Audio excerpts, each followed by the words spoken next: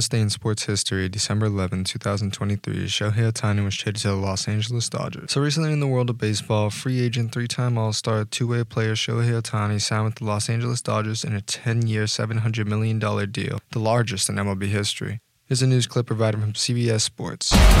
Breaking news from Major League Baseball, where Shohei Ohtani is signing with the Los Angeles Dodgers. The two-way superstar will get a 10-year deal worth $700 million, far and away the largest contract in the history of North American sports.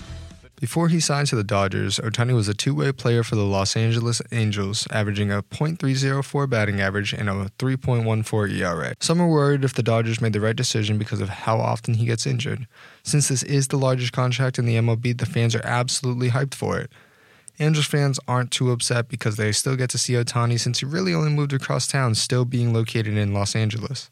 This also means for the first time in his career, with an exception to the World Baseball Classic, he will be playing against his former teammates. One of those people you can't not mention is definitely Mike Trout.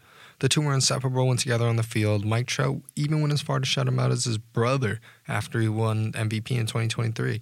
I can't wait to see how Shohei Ohtani performs in the postseason, the preseason, and maybe he'll even make it to the playoffs. You never know.